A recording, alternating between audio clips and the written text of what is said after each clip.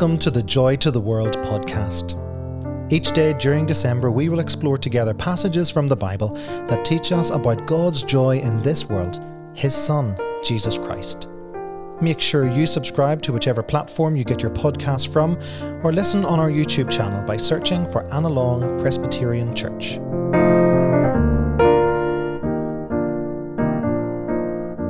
Day 19.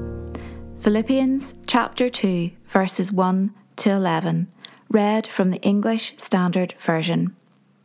So if there is any encouragement in Christ, any comfort from love, any participation in the Spirit, any affection and sympathy, complete my joy by being of the same mind, having the same love, being in full accord and of one mind.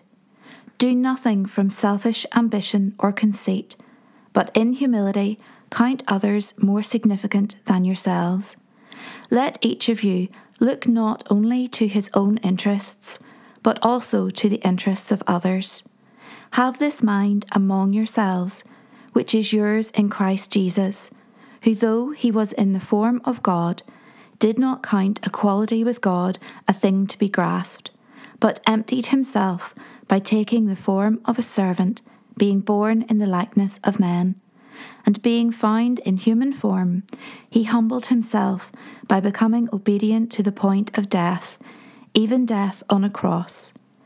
Therefore, God highly exalted him and bestowed on him the name that is above every name, so that at the name of Jesus every knee should bow, in heaven and on earth and under the earth, and every tongue confess that Jesus Christ is Lord, to the glory of God the Father.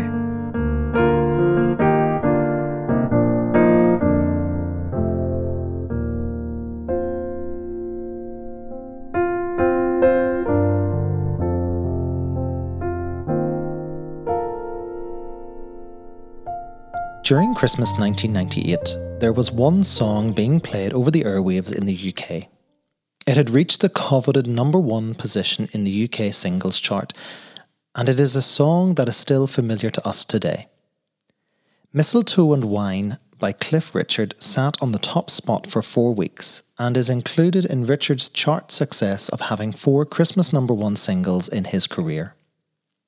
The song itself was written in the 1970s for a musical starring Twiggy, but Richards took the song and changed the lyrics to reflect a more religious theme.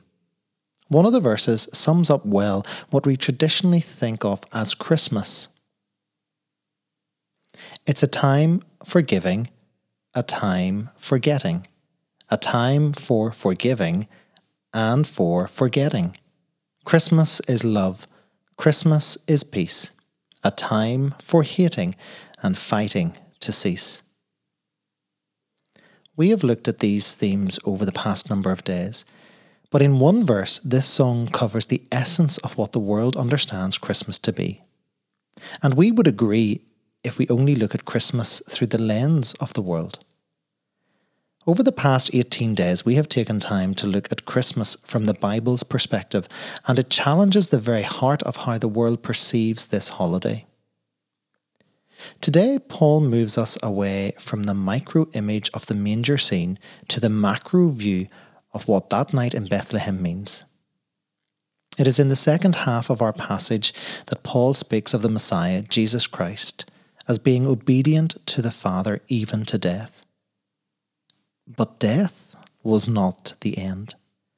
The celebration of Christmas can only lead us to the ultimate outcome: death and resurrection. Having conquered death and proved his authority over it by rising from the grave, he is now exalted so that at his name we bow in worship as we confess him as Lord. We can only celebrate Christmas when we know this as truth. There may be the exchange of gifts, forgiving and forgetting, knowing it as a time of love and peace, but that is not the whole meaning of Christmas. Christmas means we worship the one who is the name above every name.